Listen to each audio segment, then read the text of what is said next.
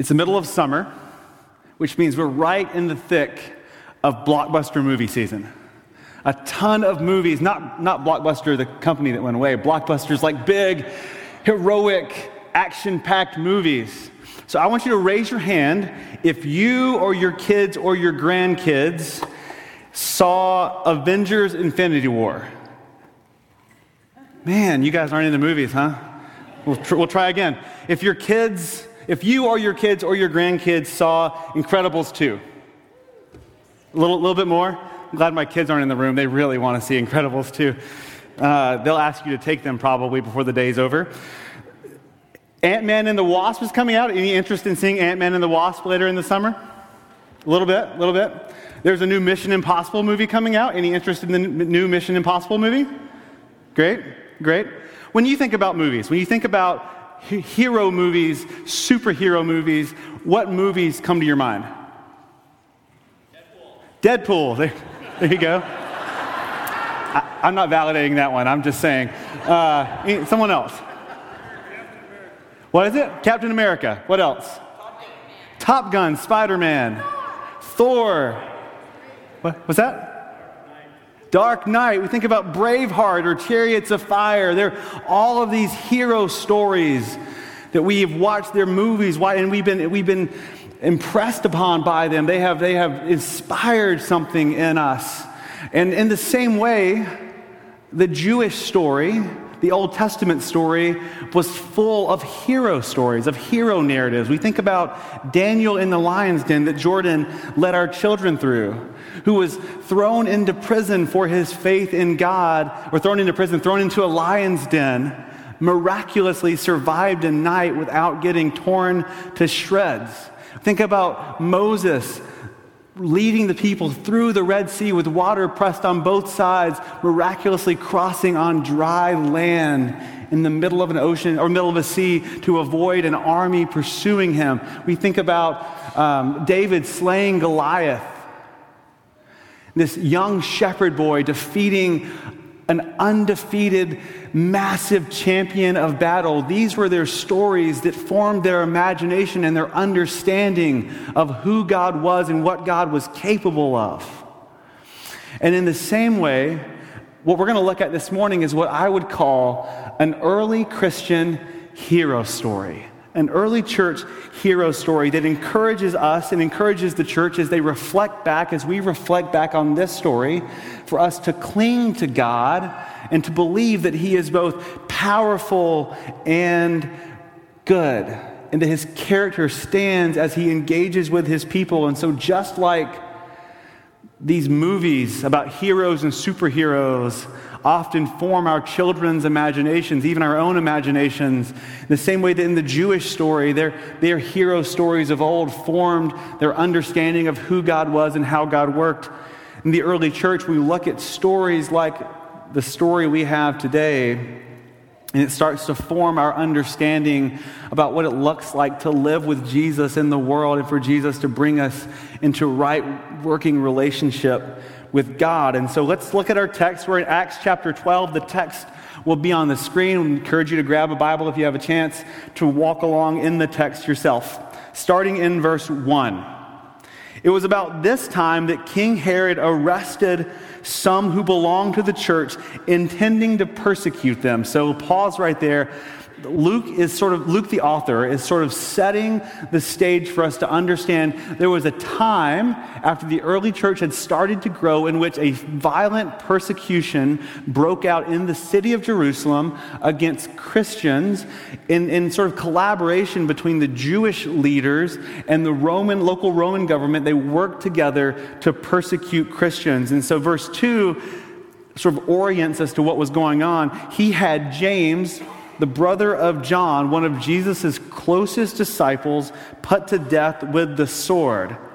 When he saw that this met approval among the Jews, he proceeded to seize Peter also. So I know many of us can understand what it's like to do something and to feel like, oh yeah, people like that, I'm going to keep going. So Herod does this, and he seizes Peter. Peter is the leader of the church in Jerusalem, and so the idea is if we can get rid of this guy, maybe we can get rid of all of them. And then he goes on to say, this happened during the festival of unleavened bread. After arresting him, he put him in prison, handing him over to be guarded by 4 squads of 4 soldiers each. Herod intended to bring him out for public trial after the Passover. So the historical reference to catch there is the Passover and the Festival of Unleavened Bread were the seasons in which the Jewish people celebrated God's miraculous rescue of their people out of Egypt, like we looked at Moses across the Red Sea. That is their celebration together as a Jewish people of those events. And so Peter would have actually been executed on the spot when he was captured, except for the Jewish law didn't allow them to execute during the Passover. So don't miss that it was because of celebrating God's rescue out of Egypt that he wasn't executed and then became to be rescued out of prison. And don't miss that this was exactly the same thing that Jesus experienced, that he was executed after the Passover. So as we have gone into this text, as we've gone into the book of Acts, what we've seen starting in Pentecost, after Jesus' death and resurrection, and the Holy Spirit comes down to empower God's people, that they go through this journey where they keep bumping up against God doing the unexpected. Whether it's converting an Ethiopian eunuch, or Philip converting him, or Stephen being martyred, or whether it's their most hated enemy, Saul, being converted. Whether it's last week, John looked at how Peter encounters a man named Cornelius and is challenged on what it means to be a faithful Jewish man, what he can eat and who he can have meals with. God does not want them to be comfortable. God keeps them on their toes. He keeps the early church guessing. And I know that they, like us, would love just to say, gosh, can't we just keep this private? Can't we just go to temple once a week and worship God and go home and have a good, safe, easy life? And it's telling that God does not allow that for them, that God is stirring and he's moving. And as they grow, as they expand, as they follow the Holy Spirit's lead, what we see is that they bump up against what we'll call the world. They bump up against the world. And then when that happens, they experience all kinds of turbulence and persecution. They're being martyred and hunted down for their faith. John said last week that many early Christians had to say that Jesus is Lord, and that means Caesar is not. And they said this at great cost to their lives and to their employment and to their families. They bumped up against the world, and it was a turbulent time. And in the midst of turbulent times, the church needs hero stories as reminders of who we are, to reorient us to who God is. In the Christian tradition, much like the Jewish tradition, the hero stories are actually just stories of very broken, ordinary, bumbling people who God uses to point not to them, but to himself. Meaning that Christian hero stories are actually about God being the hero of the story. So you and I, as church members, as Christ followers in 2018, we are people of the story of Peter, trying to walk on water to Jesus and falling. We are people of Saul, so stubborn and assured that we are correct, that God has to strike him down and make him blind so that he wakes up and finally pays attention. We are people of Stephen the martyr, who faced persecution and who was murdered for his faith. These are the stories of our history. These are the stories that call us to respond to God. And in our story today, we have a man named Peter who is in prison for his faith, waiting on execution. And we are people of the miraculous escape of Peter. So we need hero stories to remind us of who we are and how God works in our lives uniquely in Jesus Christ. So what happens in this story? Verse 5. So Peter was kept in prison, but the church was earnestly praying to God for him. So that is probably the most important verse in this passage. The church was praying for Peter. The night before Herod was to bring him to trial, Peter was sleeping between two soldiers bound with two chains, and sentries stood guard at the entrance. He's making a point that he was heavily guarded. Suddenly, an angel of the Lord appeared, and a light shone in the cell. He struck Peter on the side and woke him up. "Get up, quick," he said, and the chains fell off Peter's wrists. Now, I don't know about you, but I would like to imagine that if an angel with bright light miraculously appeared in the room with me, I would wake up a little quicker. Doesn't seem to affect Peter very much. He's obviously in a very comfortable, deep sleep. The angel said to him, verse 8, "Put on your clothes and sandals." Now, I don't know if you've ever had to tell someone, "Hurry up, get your shoes on, let's get out the door." Ring a bell? You ever have that experience? Get your coat on, let's go. Grab the keys, get the food, right?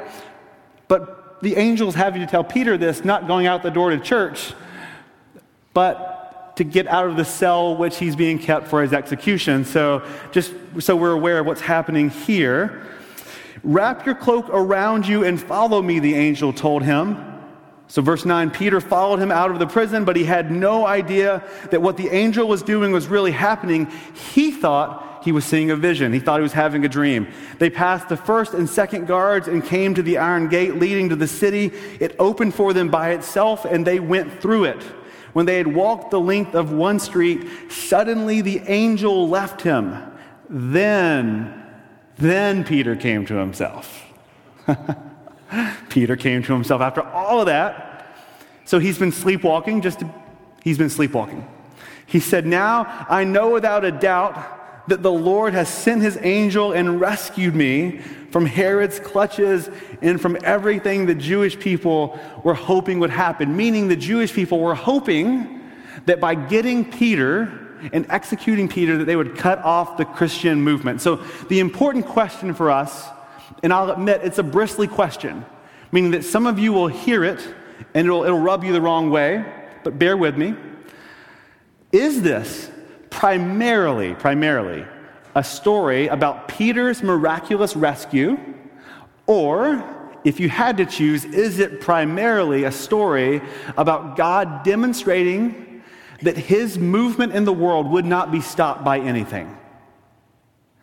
I think the text gives us a hint here because it bends over backwards to show that Peter's miraculous escape was actually a work of God.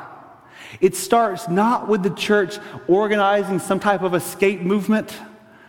It starts with the church seeking God's face and praying. And then Peter seems like he's bumbling and sleepwalking through the whole time. He's got to be poked in the side to get up. And that's why I feel comfortable calling this an early Christian hero story. Because it's not about Peter, it's about God. A Christian hero story points to something beyond the hero.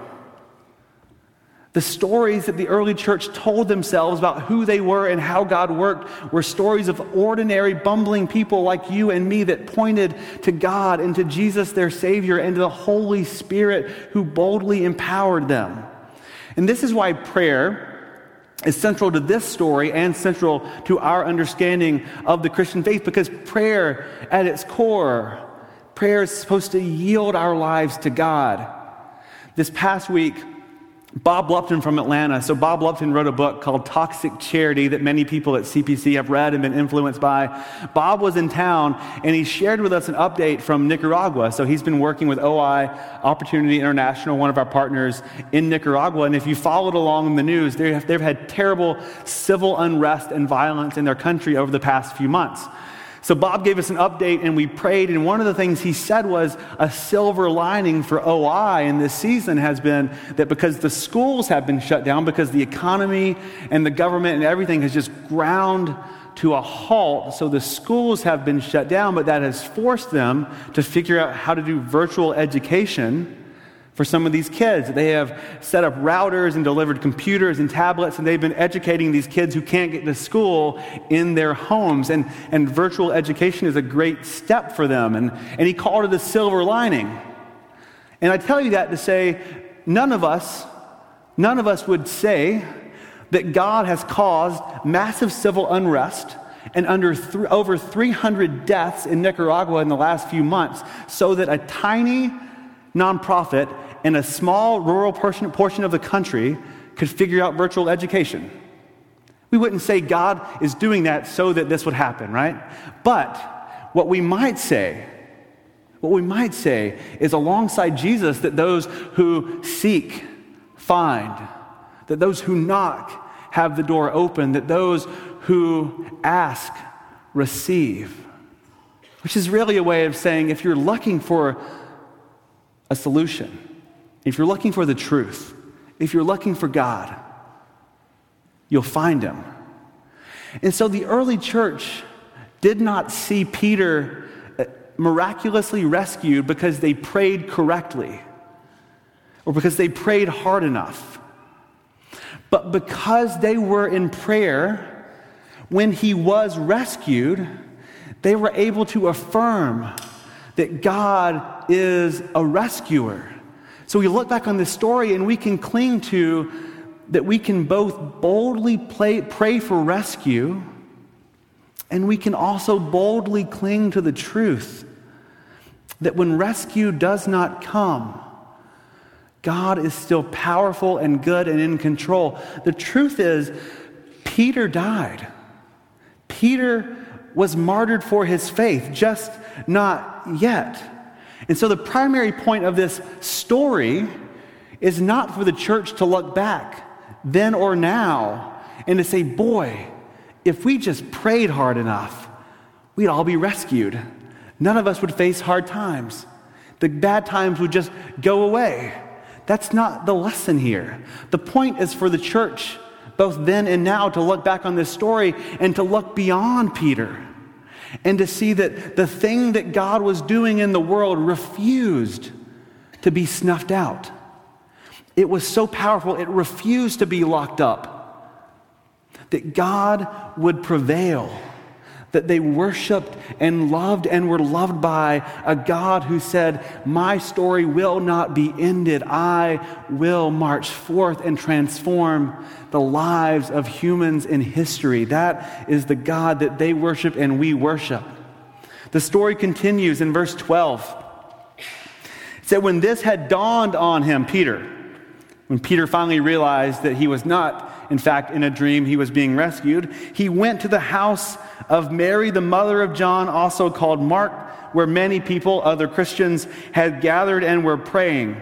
So Peter knocked at the outer entrance, and a servant named Rhoda came to answer the door. When she recognized Peter's voice, she was so overjoyed, she ran back without opening it. You ever seen a scary movie? And you're like, don't open the door. Don't go down the stairs. Don't go outside. Don't go in that room. Rhoda, you have a fugitive who's running for his life standing outside of the door. Rhoda, open the door. Oh, thank God for levity in these stories, right? Man. Peter kept on knocking. Sorry, verse 15, they said, you're out of your mind, they told her. When she kept insisting it was so, they said, it must be his angel, which is the author showing us that they were praying really hard for it, but didn't really expect it. It must be his angel. Peter kept on knocking. He kept on knocking like you would if you went to a friend's house and you knocked on the door and they said, come on in, but they never let you in. You just keep knocking. Oh, man. He kept on knocking. They opened the door. They saw him and they were astonished. Peter motioned with his hand for them to be quiet. And he described how the Lord had brought him out of prison. He told the story. And he said, tell James and the other brothers and sisters about this, he said. And he left for another place. And then a little historical note to end the passage. In the morning, there was no small commotion among the soldiers as to what had become of Peter. And after Herod had made a thorough search for him and did not find him, he cross-examined the guards and ordered that they be executed. So if you were a Roman soldier and you lost a prisoner, you had to suffer the same fate that prisoner was intended to suffer. The weird ending to this story disabuses us of any notion that this is just some happy Peter got rescued story. This is messy stuff. And it shows how God's work in the world upends all kinds of our assumptions about what God's doing. And what we see is we often find ourselves saying we believe in Jesus, but not really able to trust that on a regular basis. I mean, do you ever struggle to trust that God is going to take care of you? To trust that God is good? That God will come through? If so, take heart. You're not alone. The early church had the same exact thing happen to them over and over and over. The thing is, we're often too distracted to catch the point of the hero story, which is to trust in God's capacity and God's intent. That our lives are messy, that things are not how we intend, but we are told stories like Peter's miraculous escape to remind us that God is good and God is capable and that God is in control and his power and his mission will not be stopped. So though you and I tend to get distracted and we don't pay attention to the stories of what God's doing in the world and in our lives and the stories of Scripture, we can be reminded on Sunday of what God does and how God acts, and then the busyness of our lives, the chaos, the schedules, the rush to accumulation, the fear of scarcity, the ways in which we shape our lives often drown out the reminders of who God is and how he works. And how easy is it for us to say we believe in Jesus, but then to be totally unprepared for Jesus to do anything in our lives or in the world. The early church was unprepared for God to come through. Perhaps part of us wrestling with this story is to prepare ourselves a little better, to pay attention to how God works. When you think about your favorite hero stories, think about the hero stories that shaped you, whether they be movies or characters or actual heroes in real life. Think about those stories that shape you, and what is it about those stories that evokes great emotion? What is it about those stories that gives you a vision of a better way to live in the world? Is it not that they are stories that call you to take great risks and to step into hard times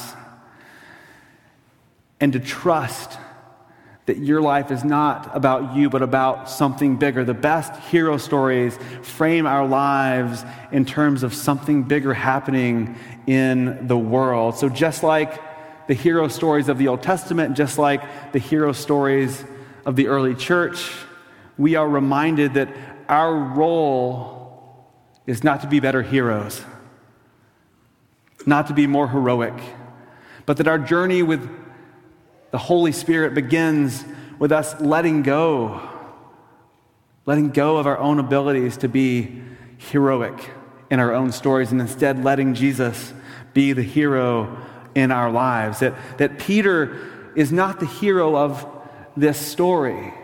The band was singing this awesome rockin' song a little while ago and said, "My feet are on the rock." Peter's name means the rock, but what we find is Peter isn't actually the rock, Jesus is. And we are offered new life in Jesus, whose death and resurrection on the cross takes away the sting of death so that we don't have to be enslaved to loss and death and brokenness, but we can cling to something bigger and something better. So we can say, yeah, Peter did not want to die. The early church did not want Peter to die. They did not want suffering to continue, and yet, even in the midst of death and suffering, death had no hold on them. And so when the church, both then and now, tells ourselves stories like these, stories about Peter's miraculous rescue, what we are to do is to look back on this story and to realize that God may allow us to walk in some hard things and to live in some hard seasons. But those things serve to demonstrate that God will not be stopped, And that the hero stories remind us that we can do hard things, but not because we are heroes, not because we are special, but because God is not afraid of hard things. And so we can experience the good of life and the bad of life in light of who God is, not simply in light of how good you and I can be.